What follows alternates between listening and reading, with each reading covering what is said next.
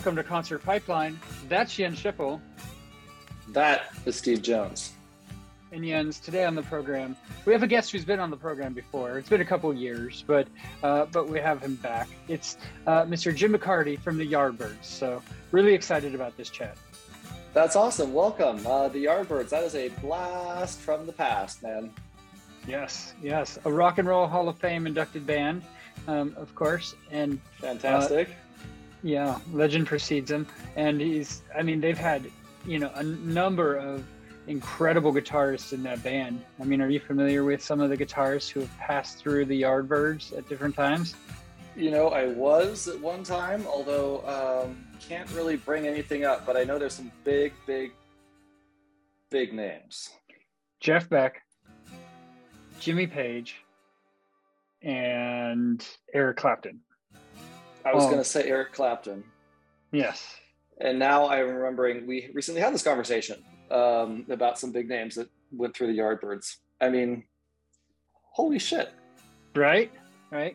So there's been one staple in the Yardbirds throughout their career. Other artists have, musicians have come and gone and contributed in different fashions, but Jim McCarty been there since the beginning and has a number of stories to tell. He also has a new book that came out called She Walks in Beauty.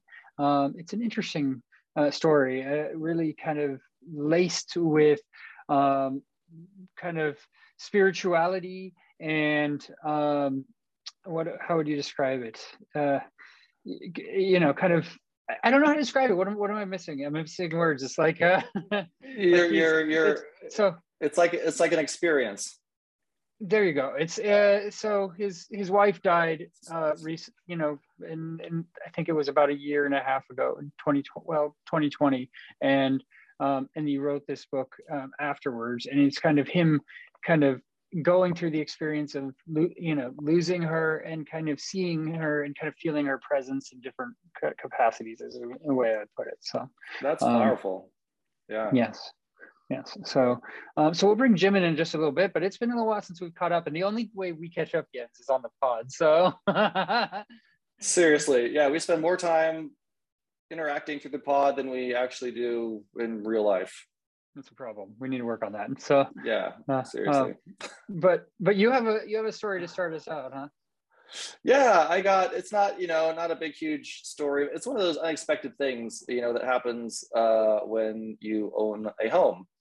And, people say things like, oh, you've really got to buy a house because it's a great investment. And, you buy it, you get a good price, and hopefully, you sit on it and everything appreciates. And then you've got, a nice, big, huge chunk of change, if you can eventually pay it off, that might help you into retirement and all this stuff, or it might help you buy another house. But dude, the people that say that, they don't really tell you what the reality of the situation is like in terms of all the crazy expenses that go into buying a home. Now, I'm not talking about like buying a brand new house. That's a different story. But if you want to live in a particular area, sometimes you just don't have a lot of choice, right? You got to buy a house that's 10 years old, 20 years old, 30 years old, whatever. Remind me, so you've lived in your house, I want to say like 6 years. And how old is your house? This house was built in 86, I think. Okay. And is my 6-year estimate about right? I think it's been more like 8 years. Wow. Okay. Yeah, I think it's been like 8 or 9 years in this house. And this house has had some peculiar issues. Some of them, like I said before, unexpected, things happen that you normally wouldn't ever dream of, happening to a house or just dealing with it. So to get right to the point, you and I have been talking a little bit about how I've been working on repairing leaks. Yes. So shortly before, we got our first storm, I realized that some of the sprinkler valves were leaking, right? Not the sprinkler heads themselves, but the actual control units that are next to the house that are, you know, wired into your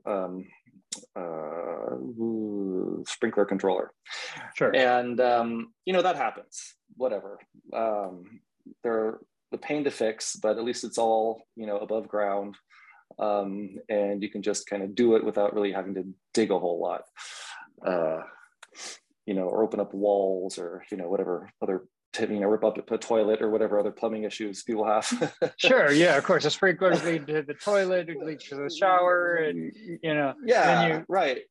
Right. And you never know, you know, you trust that the pipes are good, you know, I mean, it's an 80s house. So, you know, back then they put in good, the good piping. It's not like pipes made out of lead or, you know, whatever. It should be all copper and sturdy.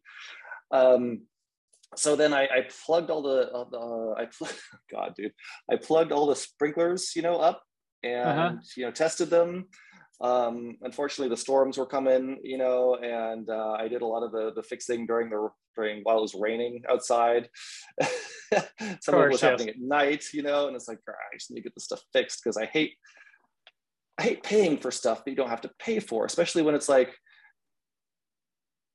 your water bill. You know, if your water bill doesn't have to be that high because you have a leak, you want to get that fixed, because if you don't get that fixed, it's like going to the ATM, you know, and saying, I'm going to withdraw $200, and then you see the lighting money coming it on out fire. in 20s, right? And you grab it and you get your lighter and you freaking light it on fire, and you do that every month. And it's like that with, you know, water or electricity or, you know, whatever else one has to pay for. So we get our electricity bill. It's $280. Wow. Okay. Sorry, not electricity. Well, you took water bill. Water bill. Okay. $280. Right. It's just me and my wife and our little dog, and we don't have kids. The sprinklers have been turned off because of the storms for over a month. Yeah. And I'm like, fuck, dude, that's insane. We've never paid that much for water ever. Right. So it turns out, with my amazing investigative skills, I saw near the sprinkler systems, coincidentally, I saw that water was flowing from underneath the concrete where our driveway is.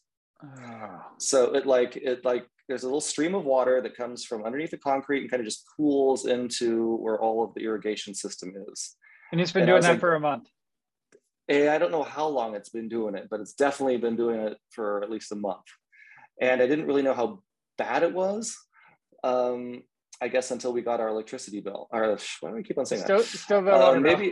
maybe I should take a look at our electricity bill too. Maybe that's another There might issue. be something there. There might be something there. Yeah. There might be something there. So, you know, and I'm like, Jesus Christ. So today I figured out, you know, that obviously the leak is between the shutoff valve for the house, and the meter, you know, like the water meter at the street. So when I turn the main house valve off, so no water is in the house at all, nothing. Flush the toilet once, you know, and then it doesn't refill, you know, that kind of thing. Sure. The water's still flowing from underneath the driveway, and the water meter on the road is still going around. So I had the water off in that configuration for an hour, and I took a picture of the meter when it began, and then an hour later when you know, when I stopped recording it. And so I did the calculation, and we're losing a gallon of water an hour. Wow. Okay. And this has been going on for at least a month. No wonder we're in a drought. This explains so much, Jens. I mean, I appreciate your acknowledging this to the Concert Pipeline audience and really just kind of coming clean as to why we're in such a bad drought, because it's been boggling our mind with how much rain we've had, and the drought has just been, we know the stem of it now. And this is, you know, it is. You're going to make everybody whole. We appreciate that. Yeah. Once I get this shit fixed, the drought's going to be over like overnight. It'll be this overnight sensation where everyone's going to be, oh my God, we don't know what happened, but there's no more drought. Our reservoirs are full and blah, blah, blah, blah. Yeah, that'd be nice. So I guess what really got my ass going was when I took a look at the last water bill.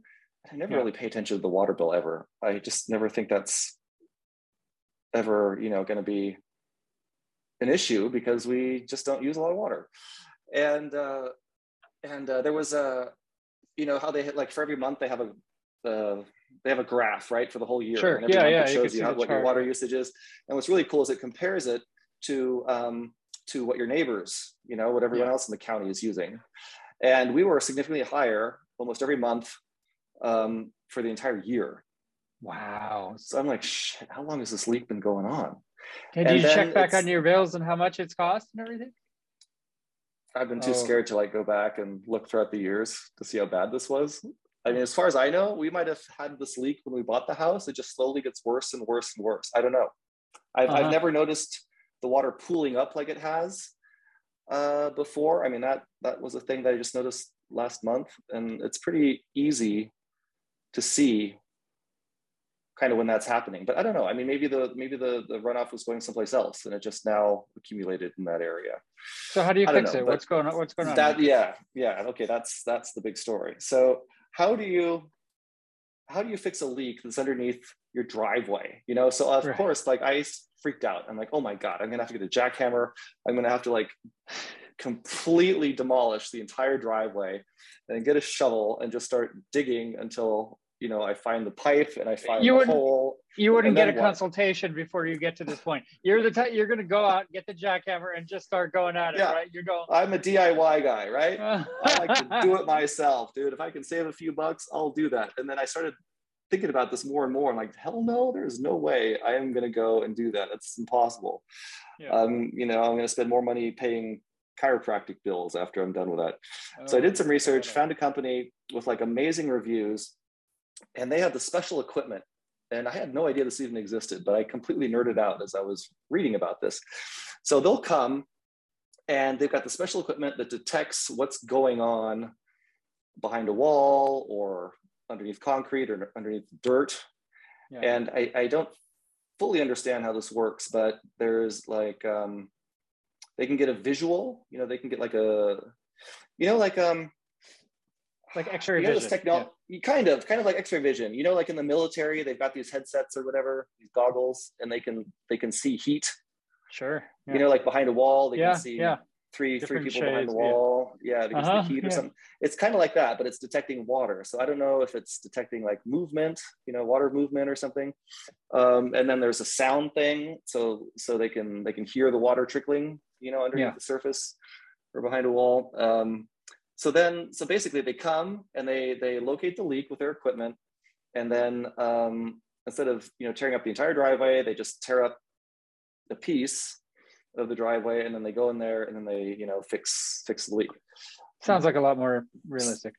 Sounds awesome. Yeah. So I was like, oh, that's really cool. I would love to, see them do this. What an experience. But dude, just to have them come over and scan your area and tell you where the leak is and then give you an estimate before they even start fixing it, that's $450. Wow. So this is not going to be cheap, is what you're saying. But no. But it's something you need to do for California. I mean, you owe this to California. Yeah, right? I know. I owe it to my neighbors. I owe it to California. Exactly. I mean, it's the right thing to do. Plus, when you've got a water leak, you're dealing with water erosion. So who the hell knows, what that water has eroded over time. Yeah. I'm hoping there isn't like a big cave down there. Like, wow, cool. There's like a cave down there with stalactites and stalagmites, and that's really awesome. So anyway, that's kind of my big thing that I'm dealing with this week. It's like a WTF homeowners moment. So for anyone that's passionate about buying a house, just know that weird shit is going to happen. You're talking about present party included, like weird shit's going to happen, and it's going to happen before Christmas. And that new thing that you wanted to buy yourself, forget it. Budget is going to go right to bullshit. I feel you. Yeah, I'll keep it short so we can bring Jim on in. But yes, Right on. I am roughly in the market of home ownership finally. Like it's been a long time coming, but been talking to my kids' mom and stepdad, who want us to live in the same town, and so we're coming to an agreement about a location. And me being the person that I am, just like, I mean, I'm embracing it as a change. I'm not excited about it. I like where I live. I love living in Napa, and I've lived in this house for almost 8 years, and I've never lived anywhere near that long, in any sense, right? So Right. this is as close to home as anything that I've ever lived in, even though it's not my house. If that makes sense. So, yeah, but Napa's your home. Yeah, but I'm also, I'm being open to the change and to being able to afford buying a home and the changes that come along with that. And I don't know. I've been talking to different people, talking to my buddy Joe, but talk to my dad about it today. He recommends I wait until the other party involved buys their home first and not rush into it, kind of like That's I am. smart. He thinks I'm putting the cart before the horse, which I actually kind of have been. I found a home that I really like and like checks all the boxes just, when I found it and everything. And it's like, ooh, this is nice. And it's a new home, is built in 2018, and it has solar that's paid off. Sweet. And I was going to ask you, I was going to tell you, I forgot to tell you last time we talked about this, is if you can target houses that came with the solar built in.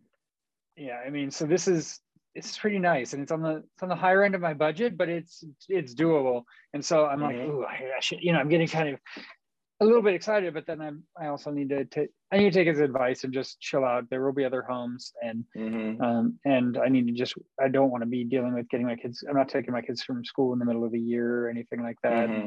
While their mom offered to drive them to school, every day, they could for the rest of the year if needed, just to make this change. I don't need to put that on her. I could just be patient and wait and continue to save money. So, that's my home ownership story. Yay! Well, that's exciting. Is it? Was this house in an area in a development that also had other houses that solar? They all. I mean, not all the houses had solar on it, from what I could tell. A lot of them, I think, look pretty new. So I'd have to explore the area and everything. It won't be there when I'm when I'm ready next year to buy or what have you. So, but that's the thing about buying houses in California. The market is so quick. It's like as soon as you see something that you're interested in, you have got to go all in immediately. We won't be there in 2 weeks. Yeah. To see if you can get because if you think about it overnight, it might not be there next day. Yeah. But it's totally stressful. I will continue provide updates, but I think this one might be tabled for a little bit, and I'm not going to tempt myself by continuing to overly look at the sites or anything like that, because there are a lot of other variables that just need to fall into place before I buy I don't need to be the first to buy the home. It wasn't even my idea, right? So right, exactly. So, well, good for you for looking and getting a feel for what's out there. Well, thank you. Well, let's go ahead and bring in our guest now. Like I said, this is Jim from the Yardbirds. We had a great chat. I really enjoyed our time together. And here is our interview. Jim, how you doing? I'm good. How are you? I'm good. It's nice to chat with you. Thank you for taking the time. I thought it was going to be the other Steve Jones. Yeah, you're not the first. Did you really though? Did you? I'm a little bit younger, but but we have similar, hobbies, professions, whatever you call it, So. Last time I saw him, he was down in Hollywood. Oh yeah, he's not in England now, huh? No, he had a show in Jones's jukebox. Yeah. I didn't realize he was doing that out here on the West Coast here. So okay, that's interesting. Have you hung out with him? Have you did you cross paths at times? I'm sure at the Sex Pistols. Really, not at all. No, it was like a different generation, really. But I was going to ask him if he knew JJ from the Stranglers, because I had a play with him the other night. Yeah, we yeah. had a jam, so that was the two generations playing together. Yeah, it's funny. I've never actually met the other Steve Jones. I've tried to get that interview, but then I mean, it's a little late now, in terms of the band, I think, and everything. But yeah, I've never crossed paths with him directly, other than the namesake. So Yeah. Yeah. Well, let's start. Nice to meet you, anyway. And nice to meet you. I think we chatted, and it was a phone interview, but like 3 years ago we did a phone interview. I don't expect you to remember anything, but but I remember enjoying our conversation. Yeah. How are you doing? How are you holding up? I mean, there's a lot for us to get into, but I mean, it's been a crazy time for everybody. But I'm interested to hear how you're holding up and how things are in your neck of the woods in France. Well, I'm in a small village, so it's quite quiet, and there's not really a lot of problems with the virus around here. It's more in the big cities, Yeah. So I suppose occasionally they get someone that's got it, but it's not doesn't seem to be a big problem. And of course, we haven't played for a long time, so. We were going to be coming in October, just gone, and that got cancelled. So it'll be in April now. Those dates are put back till April. Yeah. So you haven't played any shows since COVID hit, almost 2 years ago now? I think the last show was, I think February last year. We played in Seattle, and I came back from Seattle to Paris. That was the last time. Yeah. How was that experience? Yeah, it was good. Yeah, it was fine. We did a cruise, I think, and then we did a few dates. Not many dates. We just played Portland and Seattle and maybe somewhere else. We didn't do a lot of dates, but yeah, we've got another cruise coming up in March, the Flower Power Cruise, which is always good fun. We've done that twice before. Tell me about the experience of playing a cruise like that. What is that like for you? I mean, it's like, imagine a week full of, music and debauchery and everything. I've never been on a music cruise yet. Well, it's really good fun because the people all dress up, they go into the Flower Power thing. And we're only usually on for half a week, so we're on 3 or 4 days, and we don't really get bored. And I think we only play once, and then do a Q&A another day, and that's it. So it's quite nice. It's quite relaxing, and they pay as well. They're just they're getting, it's very popular, and they've got very high prices. So yeah, it's good. It's a good show. Yeah. Well, so let's start with She Walks in Beauty. I had a chance to read that, and I want to know kind of where it started for you. Where within the book, you kind of break down a little bit about your wife speaking to you, about writing and that sort of thing. But where did that kind of outlet come from to put all that together? Well, I think we were in the lockdown, and she was looked after in the house. She had cancer and she died. She died in the house, and it was a pretty traumatic thing for me. It was probably one of the worst days ever. And then I just wanted to try and establish what had happened to her, because we were so close. And I thought, well, she can't just disappear. She must be somewhere or other. And a couple of people I knew had said they dreamt about her and they saw her in dreams. And then someone near here, I think I told it in the book, someone that worked in a cafe quite close to where we live. She saw her walking after she'd died with me, and I was in tears, and she was quite happy. So I thought, oh, well, she must be around. So I was very determined, and I studied, near-death experiences, and on the YouTube, and people like Evan Alexander, who had a big near-death experience, who was a brain surgeon. So, he was a good person to speak about it, because he was basically brain dead when he had it. And then got in touch with various mediums, one of whom was Suzanne Giesman, who was an officer in the US Navy. And then she lost her daughter in Iraq. She was struck by lightning. Yeah. So decided to be a medium then, and she studied in England. And then she, became quite a famous medium now. And I did one of her courses.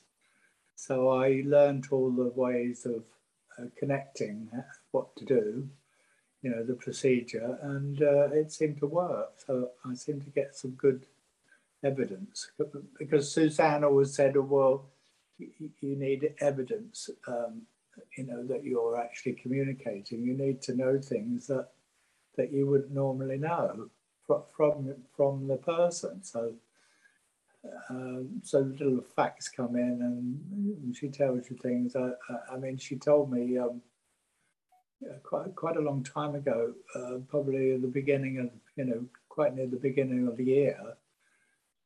She just came up. I heard her say Charlie Watts, and so I thought, Charlie Watts. What about him, sort of thing. Yeah. And I thought, well, what's going to happen to him? Because he seems fine. And then a few months later, he died. So I thought, well, that was a good sign, And a lot of the other things in the book, if you read it. Did you know Charlie? You have some stories, about the Stones and everything. Like, did you know Charlie Watts? Well, yes, not very well, but we did used to play with the Stones, and we went to see them as well. And we did a tour once with the Stones in England. But I didn't know him well, but he was always very, very nice guy to talk to, very, very modest, a real gentleman. Yeah. And I was quite surprised when he died, because I didn't know there was anything wrong with him. Yeah, you thought they live on forever, right? Yeah, I know. I thought, oh yeah, he's going to keep on like the rest of them. Yeah, yeah. And so kind of back to the book, right? You've been able to kind of feel your wife's presence through different outlets. One being birds, and and I know that I saw the picture of with the burst in it, where she was like standing. You felt that presence there as well, and and a number of other connections. And so it's kind of, I think, helped you work through some of this, right? Yeah, yes, and it helped me a lot with the grief, because it was quite a light experience to connect with her. She always seemed quite happy. She always seems quite happy, and some quite funny things happened.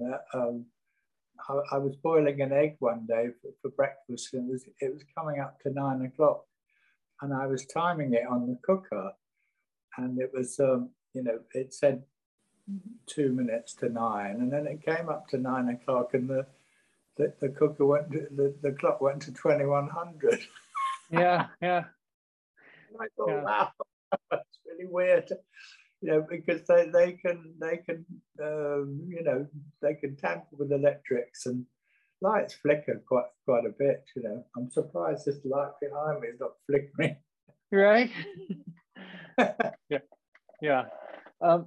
One thing that I was interested to learn, in the book also, was that you lost your dad at an age, like he died at, you were 16 years old, right? When Yeah. you lost him. And I'm curious, like, what effect that had on your starting making music and what have you. Like, I mean, did that have any impact at all there? Yeah, well, my mother and father weren't very happy together. You know, it was a difficult, quite a difficult childhood for me. And my dad used to drink quite a bit. He was in the pub quite a lot, and you know, that's obviously the reason why he died. He probably drank and smoked too much, you know, and he had a heart attack. And actually, you know, oh, hang on, where are you going? I'm here. Did you get a call or something? No, I'm just going to decline that. Are you there? Yeah. Yeah. Cool. Yeah.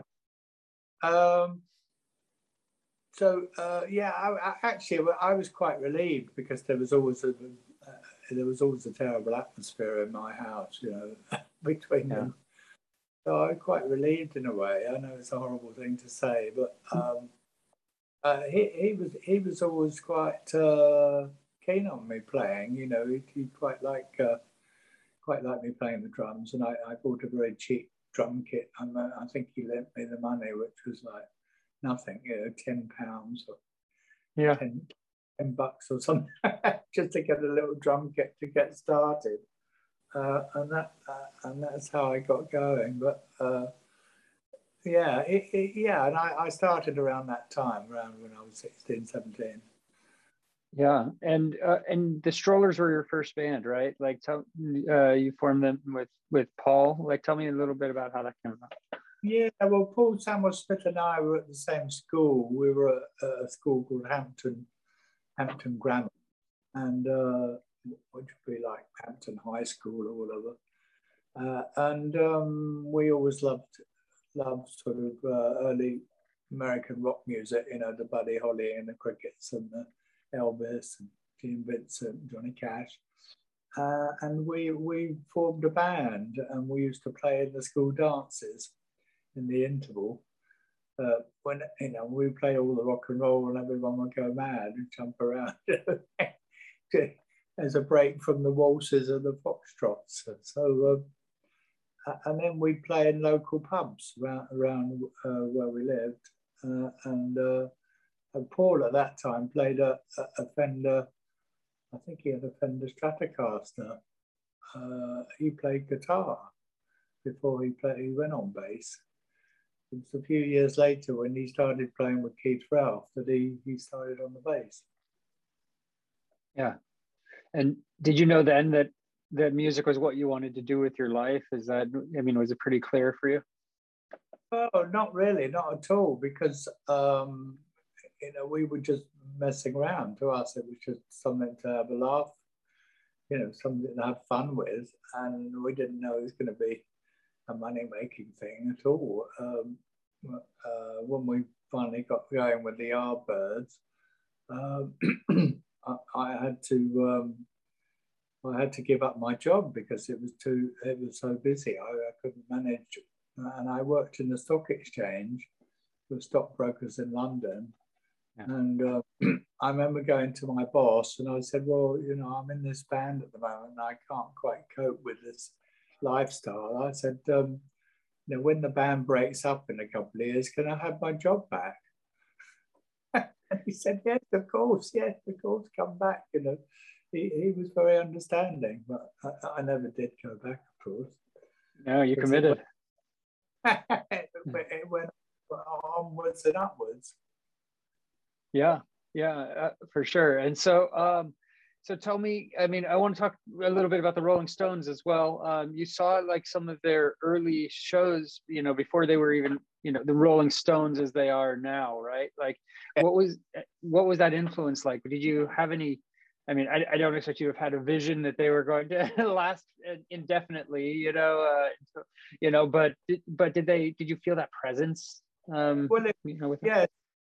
Paul Samuel Smith again that said, "Oh, you want to come out and see this band, the Rolling Stones? They're playing near us, and they were playing in a place called Richmond that was just a few miles from where we lived."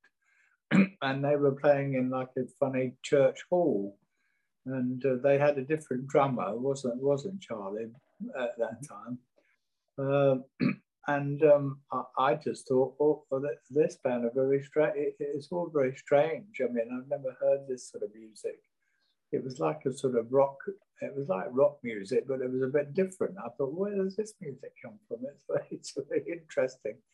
I'd never heard blues music like that before, and they had they had something about them that was very odd and very very strange, but very good as well. And then the next thing we knew, they were playing at this club called the Crawdaddy in Richmond every week. So we used to go and see them there. Yeah, and you toured with them and Tina Turner, right? Yes, that's right. Yeah, but we did get their gig, the Crawdaddy club. They in the end they moved away from the club. They started getting too big for it, and so we replaced them, and we managed to get the gig at the Crawdaddy. So that was something that helped us a lot. Yeah, and that same year, 1966, you had Jimmy Page played his first show with you guys, right? It was the London's Marquee Club, right? Can you tell me about that experience? And him joining the band? Yeah, well, what happened was we'd already asked him to join when Eric Clapton left. Because he'd come to see us, and we knew he was a great player, and he was very friendly, very very open to us, and he turned it down because he was very busy doing sessions, playing on records, recorded in London studios,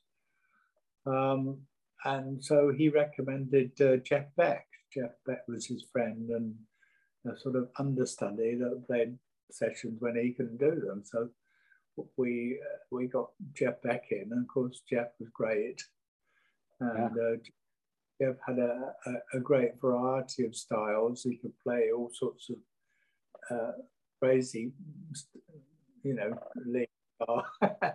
And we liked it a lot, and we broadened our sound from just playing blues to playing all sorts of weird and wonderful things, and that was a lot to do with him. And it wasn't until Paul Samwell-Smith decided to leave that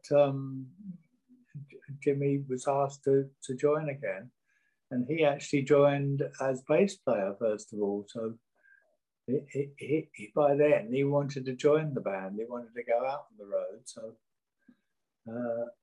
he joined on bass, and then Chris Dreyer and him swapped, so that Chris played bass, which was very brave, and Jeff and Jimmy played lead guitars. Yeah, and I read that you said that the time with Jeff was where the band had the best chemistry, the best dynamic, right? Paul Samwell-Smith and Chris and Jeff, Keith and me. It was a great chemistry and a good team, and we worked well. We worked well in the studio. We wrote good stuff together and had a lot of fun. Yeah, it was good. Yeah. I want to ask about something that you wrote about in your book, and it's something that's always interesting to me. It comes up a lot in my interviews, but it's because I'm such a fan of the Fillmore here in San Francisco, Fillmore West, right? And an experience that you had at the Fillmore. Owsley Stanley III gave you some capsules there, and tell me about the experience. What happened that night at the Fillmore? Well, he turned up, and he looked like a sort of a biker. He had long greasy hair, and he had a leather jacket on, and we thought, oh, there's a biker coming in, and they said, oh, this is Owsley, or Owsley Stanley as his real name was. who made all the LSD on the West Coast. He was a professor, and he obviously went to all the gigs, and gave the bands handfuls of drugs, whatever they were, LSD, and there were other things, And so you didn't know. No, so he gave us some, and I took one, and of course it was a pretty bad experience. And then I got actually quite ill. I went back to England and became quite depressed for a while, and couldn't even play at one time. And then it gradually wore off over a period of time, and took sort of quite a few months, and then I came back. Yeah, you had to miss part of the tour and everything for that. Did you think you would be back to the band? When you at that point in your life, like you're like, okay, I just need a break, or did you see you needed to take care of yourself? Where were you out there? I needed to get over it. I knew I was going to get better because I had a pretty good doctor. He knew what happened in these sort of cases. The worst thing is when you don't know what's going on, you feel so awful and you don't understand it. But the doctor said, "Oh, you will get better." And funny, he said to me, actually, in the long term, it will be an advantage to you. So I don't quite know what he meant, but maybe he meant it would be give me a creative insight after going through it, Yeah, but you got better, and you were able to get back out there and and do what you love, right? Yeah. And I went to this. I got involved in various healing groups.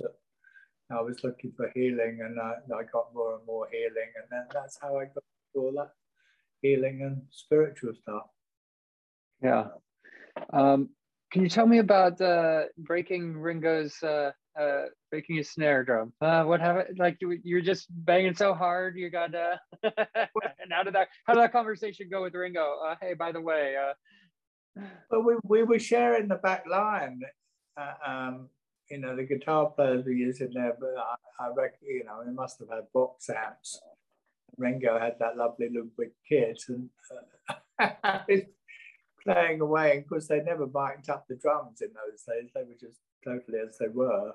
They might have had some mic up somewhere up high, but I had to play very loud because the band were pretty loud, and I was bashing away. And all of a sudden, I looked down, and I'd gone right through his snare drum. And I was really embarrassed. I thought, oh God, what am I going to do? Breaking Ringo's.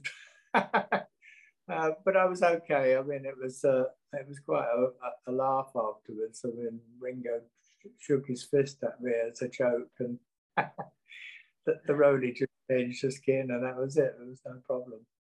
Yeah, he was able to still play, or he had to kind of tune his approach a little bit. Oh yes, I mean, they were all real pros, Yeah. And stuff. Yeah. Yeah. It was good. It was big. Yeah, I think you mentioned this in your book, and this is a story that I feel like I'm surprised you didn't go into more detail in the book about, but you were on a plane, a Boeing 707, and you were throwing paper airplanes and and messing around and everything, and then the plane starting to take off and the tire blew. Like, I mean, that seemed like they're going a couple hundred miles an hour probably by that point, like, right? Was that pretty traumatic? Yeah, it was very odd. I know something happened when we took off, but we didn't quite know because we were flying all the time, and we were just messing around with these little model paper planes, pretending to crash them and everything, and then when they came in, they said, "Well, we've got a blown tire," and we thought, "Oh no, we must have maybe created that by messing up." Some sort of weird. The energy from the paper planes, right? Yeah. Magic. So we thought, oh, we're never going to do that again. We learned our lesson. Yeah. Did you switch over to a different plane? Like, was there a pause period? Like, I mean, did everything work? Everything worked out okay? Obviously, right? So. Yeah, they landed. They managed to land in the end. Yeah, we landed, but I think that was we got to our destination. We weren't traveling any further, wherever it was. I don't remember. Somewhere in the Midwest.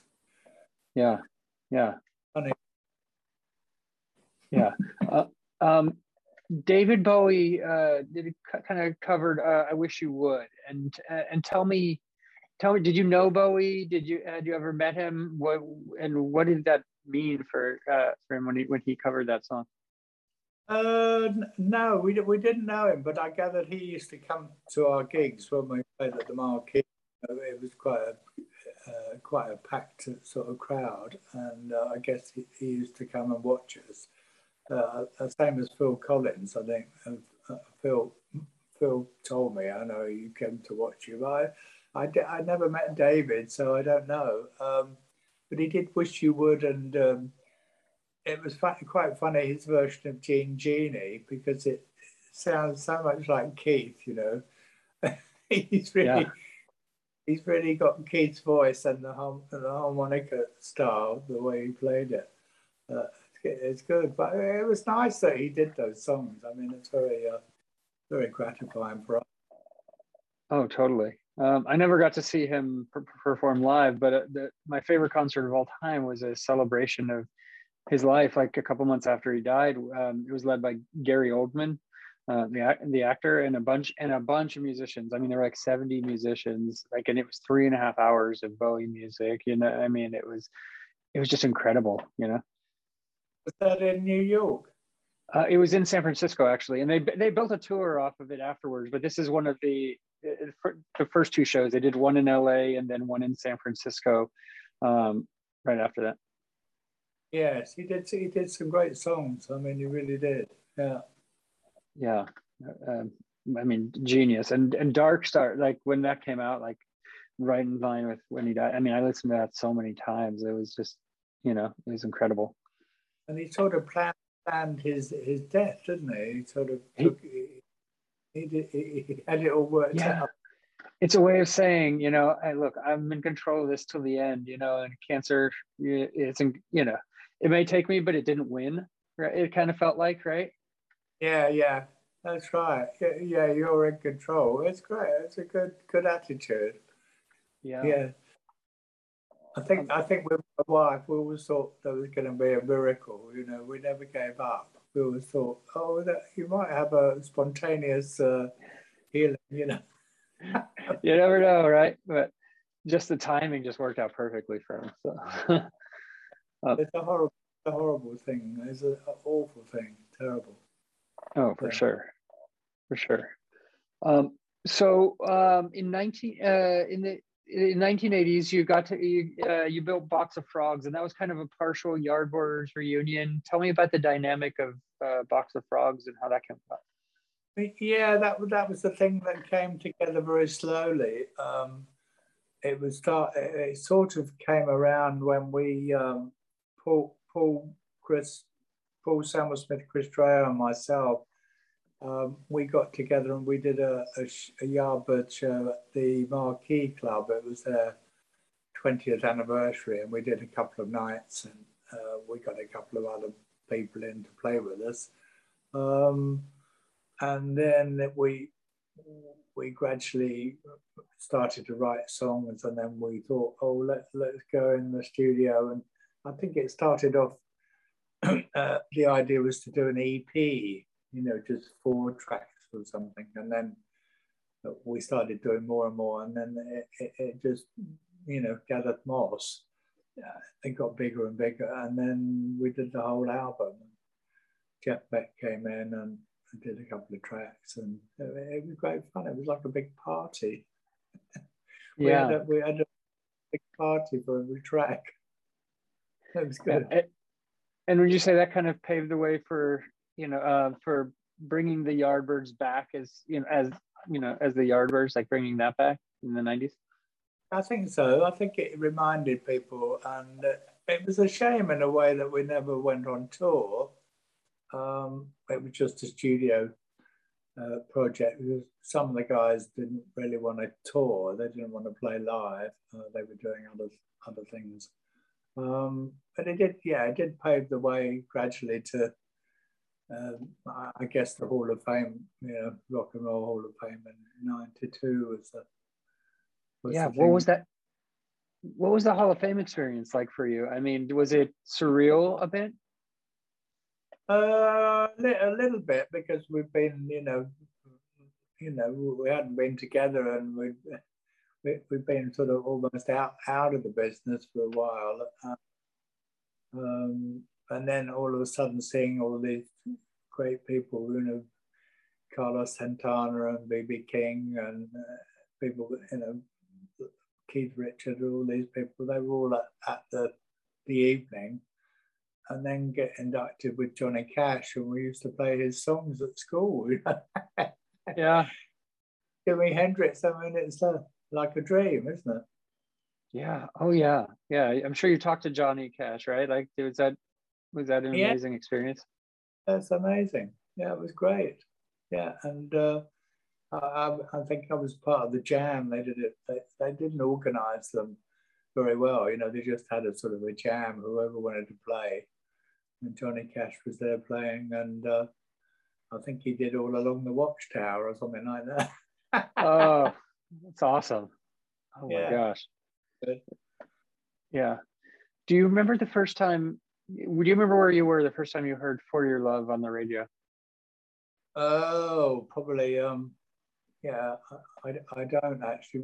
We might have been travelling to a show. I heard it on the car radio. We used to listen to stuff on the car, in the car going up to a show. So probably that's where it was. Yeah. Yeah. Yeah. Must have been amazing, right? Like, you're like, this is it, I know. Suddenly you see yourself on the radio, and or you watch yourself on TV. It's quite amazing. Or from nowhere, all of a sudden you're on the television or the radio. Yeah, that's special.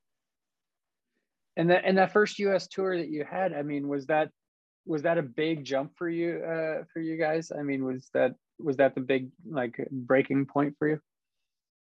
Well, in a way, yeah. Going to the US was always a dream for us, because the US was always special. We'd seen all the movies and all the blues music and all the jazz and everything else, and going to the US was fantastic. But I think the first tour, yeah, we had a few visa problems, and in the end, we didn't play very much. We only did a couple of gigs, but we followed up. The next tour started to do well, and then we did a lot of tours. Yeah, that was always great fun, and we did Shapes of Things actually on a US tour. We did that in Chess Records, Chess Studios in Chicago, which was great. Yeah. Great to be, where they did all the blues songs. Sure. Tell me a little bit about the differences in your approach between your solo music and writing for Yardbirds. I mean, you put out a handful of solo albums now. How do you approach that? How do you go into those solo albums? Solo is different because I'm not a real rock blues singer. I'm more of a folk singer, so I have to write the songs for myself, and they're not really Yardbirds.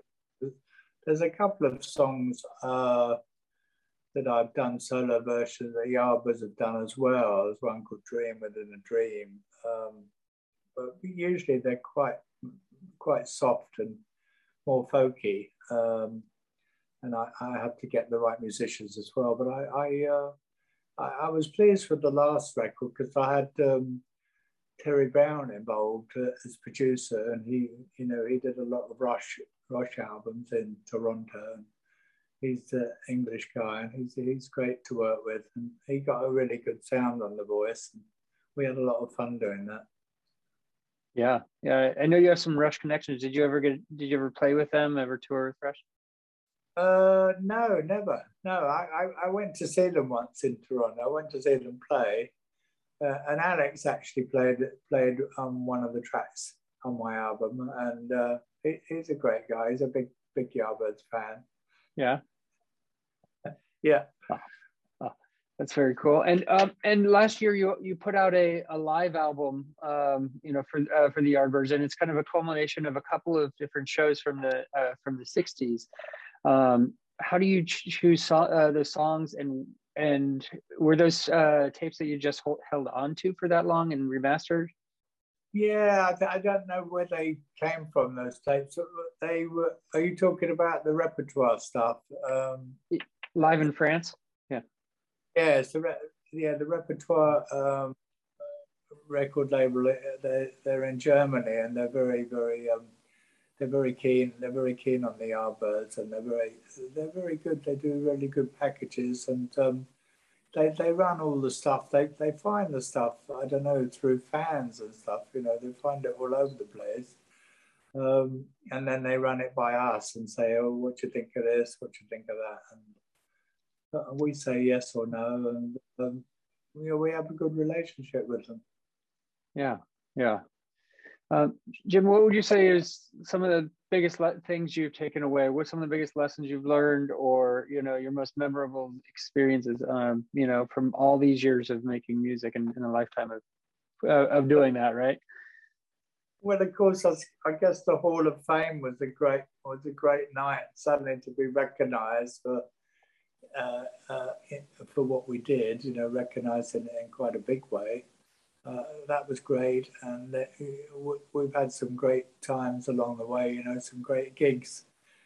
I think probably with Jeff Beck were the great ones. You know, probably lots of awful ones as well with him, but we had some great ones with him when everyone clicked and everyone played together well, and maybe in a little club, you know, and there was a nice atmosphere.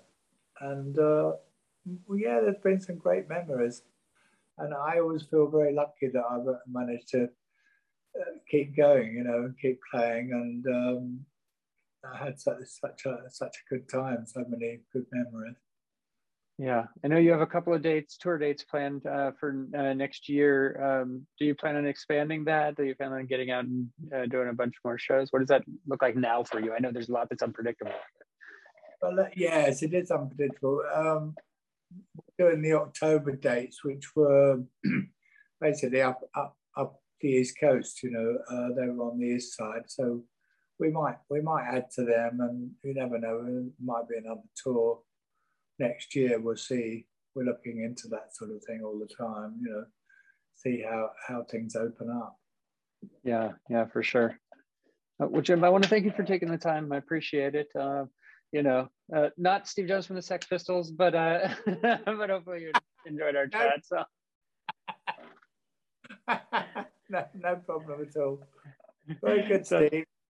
Very cool. Well, take care and be safe, and hopefully see you out here on the you know, in the Bay Area in the not too distant future. Okay. Where are you? You're in Napa Valley, are you? I am. Yeah. Here, I'll show you. I'm on a vineyard myself. So. Look at that. That's fabulous. Yeah. Oh, yeah. Yeah, wonderful. There we go. I got the camera. The sun is out. Yeah, exactly. It's a nice day. There's nothing to complain about out here, I'll tell you, you know, and things are pretty safe out here, so we're good here too. So. All right, Steve. Yeah. Nice to meet you. Nice chatting again, Jim. You have a great day, okay? Okay, thanks. Bye. Yeah, bye. That was the interview with Jim from the Yardbirds. And Jens, that takes us to the final segment on the program. What is it? Well, Steve, it's time to talk about some music news, our little segment where we discuss what's going on in the world of music.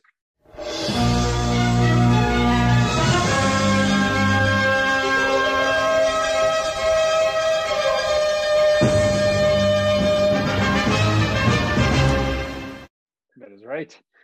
We each have a couple of stories to share. And Jens, I think it's important that we start with the most important story. I mean, this is one that's, you know, I wouldn't say it's surprising, but it's one that you'll really appreciate, and it's about Marilyn Manson. Oh, it is. It's not the one that you wanted me to share. No, that's going to be valuable. That's going to be a valuable conversation. But maybe that'll be the second most important. That's why it'll be second. These stories are in order of importance, apparently, right? Well, Jens, I need you to know that Marilyn Manson reportedly had a bad girls room in his West Hollywood apartment. I don't know what that means. Well, I'll tell you. It's been reported that Marilyn Manson had a soundproof room in his West Hollywood apartment that he referred to as the bad girls room. In an in-depth report by Rolling Stone based on court documents and new interviews, it's detailed that Marilyn would banish his various girlfriends to this solitary confinement cell used to psychologically torture women.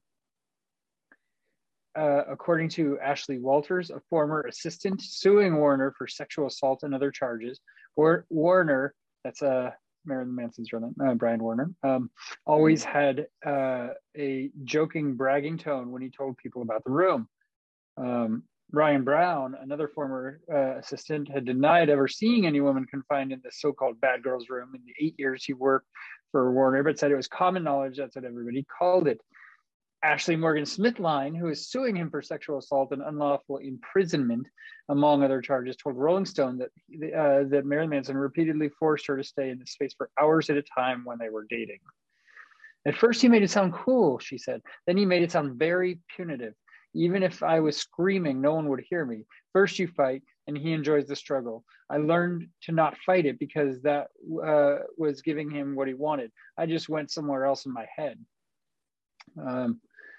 Yeah, I don't even know what to say. I mean, before we even get into this crazy room, one question is, why would you date Marilyn Manson? Like, how do you even get the motivation to do that, more or less? So step inside his house.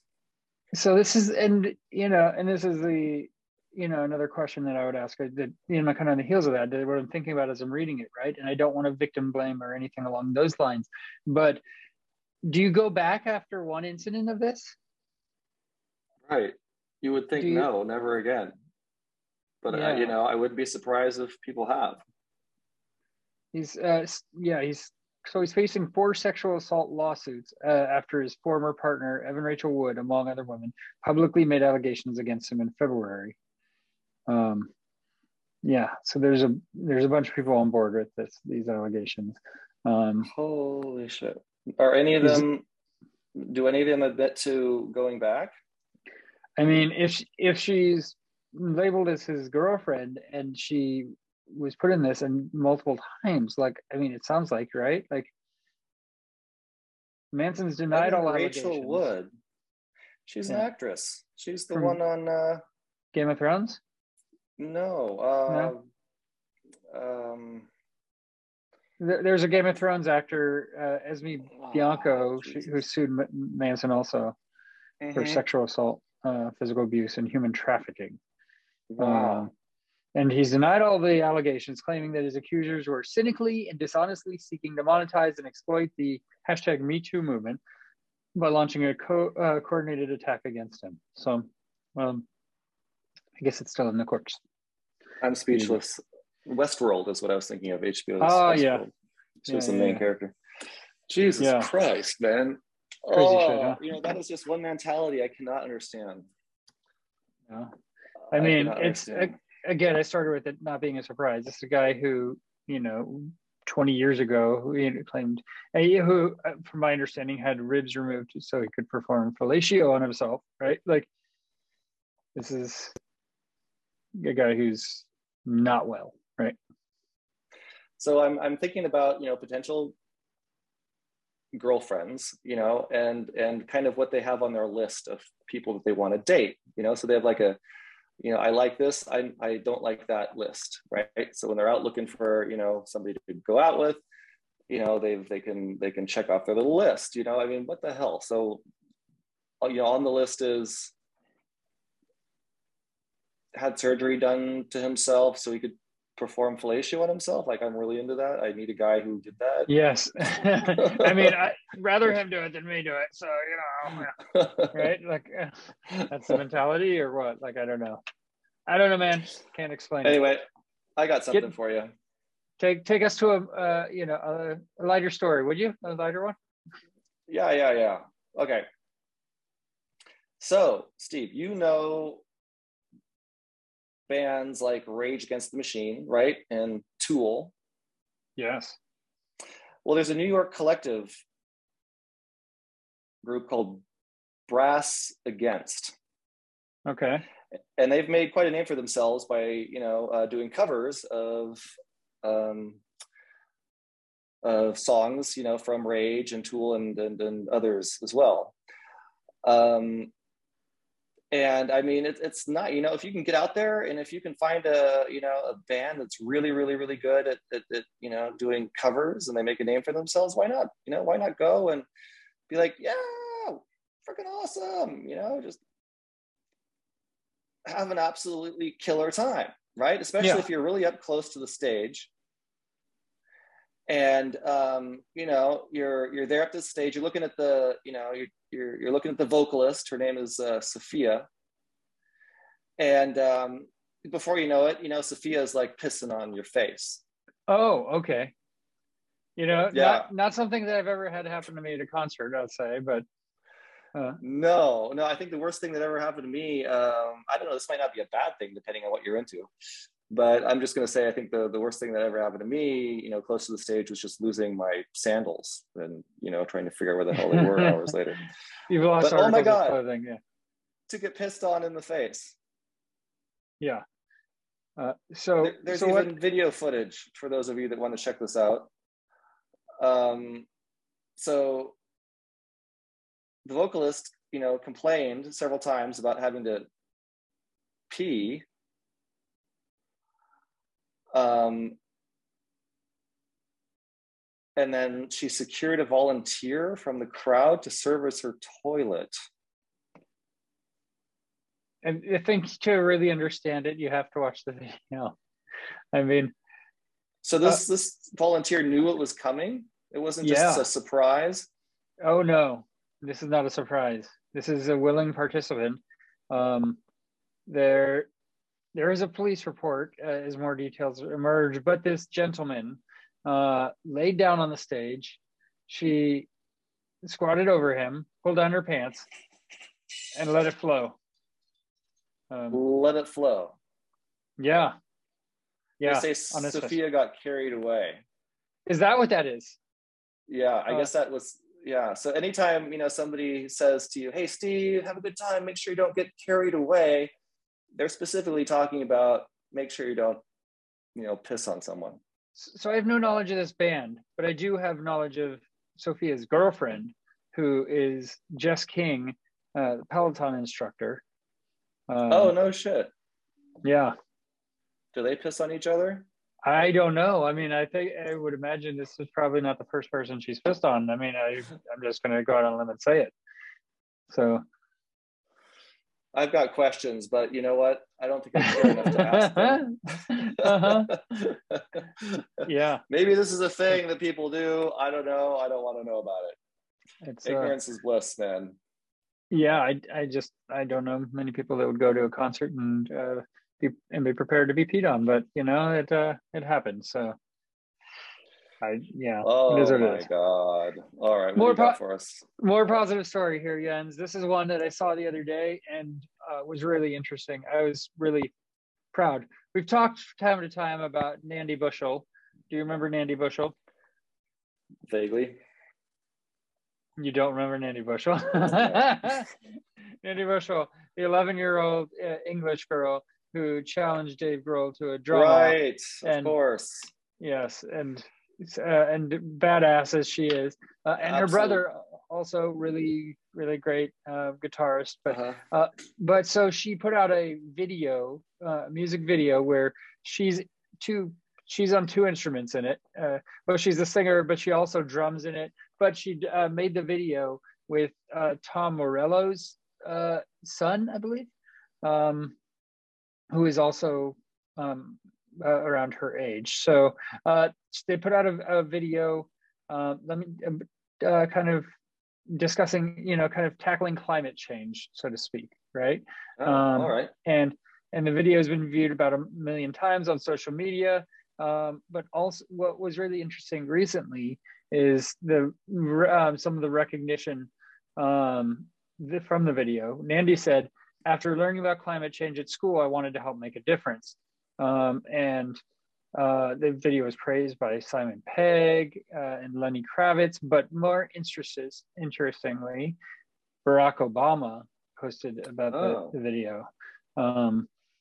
He'd been in Glasgow for the COP26 Climate Change Summit. He said in his speech at the conference, to all the young people out there, I want you to stay angry. I want you to stay frustrated. And on his Facebook page, he posted a picture of the Rise Up music video and wrote to his 55 million followers, many social movements have been started and sustained by young people. Nandy and Roman used music as a way to share their compelling message about why we need to take action on climate change.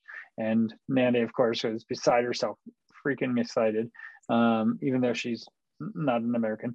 I mean, quite a big recognition, right? Right. She said, "This is incredible." I just always think of everything she says is so loud and excited. I am so proud you shared the song Roman and I wrote to help raise awareness of climate change on Facebook.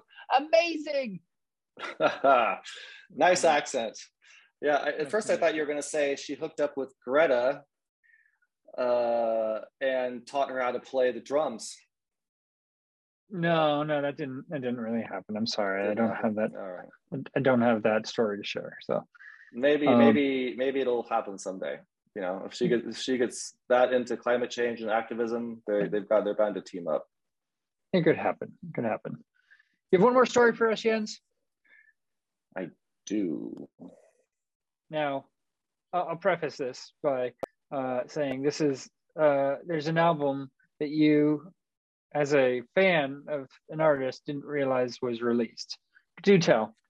Yeah, that's speaks to my true, fan nature of the band ABBA, who is a fantastic band. That is a fantastic band. And I guess this is 40 years, right? 40 years have gone by since they released their last album. And would you say this one is long awaited? I wasn't ever awaiting another album from them. And, if they want to release another album, well, whatever, they can. But, the nostalgia is about their original music and the time, that we were living in back then. I mean, disco was fucking awesome, They had incredible hits, one after the next. So when you told me about this the other day, I told my phone to go ahead and start playing this album. I listened to it twice. And the whole time I'm like, what am I listening to? I feel like this is a soundtrack to some Disney movie. And I'm like imagining elves and fairies like running around. And this sounds like ABBA, but I don't know. Why, right? Why? But I was really surprised, I've got to say, at how good their voices were. Okay. They still performed really well. It's just the music didn't really speak to me. So, here the article says about the album Voyage, no thank you for the music. which speaks to one of their songs. It goes, "Thank you for the music." Oh, really? The song I'm singing. Yeah, it was one of their big hits. So, all right. So after 40 years, the makers of the once sparkling pop are back, but the glamour promised by this album's two terrific singles goes horribly unfulfilled. I agree with that. I'm not saying it's bad or anything. It's just, you're like, okay. It's just not good. Yeah, right. Like, next. So let's see. What else can we say about this? Maybe we've said enough. I mean, it sounds pretty cut and dry.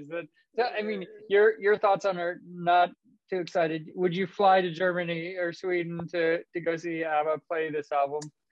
Only if it was an absolute certainty that they were going to play their, a lot of their hits too. Yeah. You know, I mean, if they're kind of using this album as maybe, you know, to go touring or something, you know, maybe they're just so sick of their own shit they wanted to play some new stuff, but then, you know, throw in some of the, you know, classics as well. Yeah, but I'm sure tickets would be impossible to get and outrageously expensive. Right. So yeah, I think that's all we have to say about that. Based on your raving review, I'm not running out to see them or to listen to this at all in any capacity. So I will go ahead and move on. Right. Yeah. No. I mean, it's definitely worth a listen if you were an Alba fan back in the day, but otherwise, forget it. Oh, forget it. It's forgotten. It's forgotten. What is not forgotten, Jens, is the Dave Grohl of the Foo Fighters, and how he continues to do amazing things, right? And so the story I have for you today, Jens, is that he has unveiled a horror comedy movie called Studio 666, so I think A Hard Day's Night of the Living Dead, with laughs among the scares and splatter, and you've got a handle on Studio 666. Dave Grohl and his Foo Fighters bandmates, they star in a film shot in secret about what happens when the legendary rock band rents an Encino mansion steeped in grisly rock and roll history to record their 10th album. Trouble is, Dave Grohl is creatively blocked, and when evil forces in the house sink into his consciousness, the creative juices begin flowing, but so does the blood. Oh my God, dude, this is terrifying. This is freaking me out. I actually need to go find my wife and urinate on her. I will be right back, but you keep on talking about the Dave Grohl story. I'll be listening. Okay. So we got to know, can the Foo Fighters complete the album with the band still alive to tour? So Open Roads has acquired the rights to the movie worldwide, and the distributor set a wide theatrical release in 2,000 plus theaters on February 25th. So along with Dave Grohl and bandmates Taylor Hawkins, Nate Mendel, Pat Smear, Chris Shiflett, and Rami Jeffy, who play themselves. The cast includes Whitney Cummings, comedian, so that should be interesting. Leslie Grossman, Will Forte, oh, that's awesome, Jenna Ortega, and Jeff Garlin. Oh my gosh, there's a lot of great comedy in this. So really interested to see it. The pick is directed by BJ McDonnell, and the international release date will be set soon by Open Road CEO Tom Otenberg and the Foo Fighters. So it sounds like a lot of the theaters are going to have it beginning toward the end of February. I'm looking forward to it, of course. It's based on a story by Grohl, and so pretty excited to see that coming. Also, the Foo Fighters are going to have an artist series Peloton ride that comes out tomorrow. So I'm looking forward to doing that as well. Fantastic. Always good to have a good Dave Grohl story. One thing I would recommend is before you urinate on someone, just let them know that you're going to do that before you actually start doing it. Speaking from personal experience. Got it. Personal experience. Yeah, I think it's just kind of it's a respectful thing to do. Yes. Just give them a heads up. I think she took him as a volunteer. So I think That's he was right. well aware. I don't think there's any lawsuit that could happen based on the angle. If you haven't watched the video, you could watch the video. It is not safe for work, of course. But it is. Don't start playing it during a meeting or something like that. No. That's fired. That's what it is. So, all right. So that is our show for today. Want to again thank Jim from the Yardbirds for taking the time. Thanks, Jim. We don't currently have a show lined up for next week right now, so could have one. We'll see how it goes. But subscribe to the podcast. Check us out on YouTube. All the fun stuff to get the latest episodes. That's our show.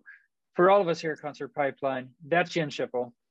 And that is Steve, not from the Sex Pistols, Jones.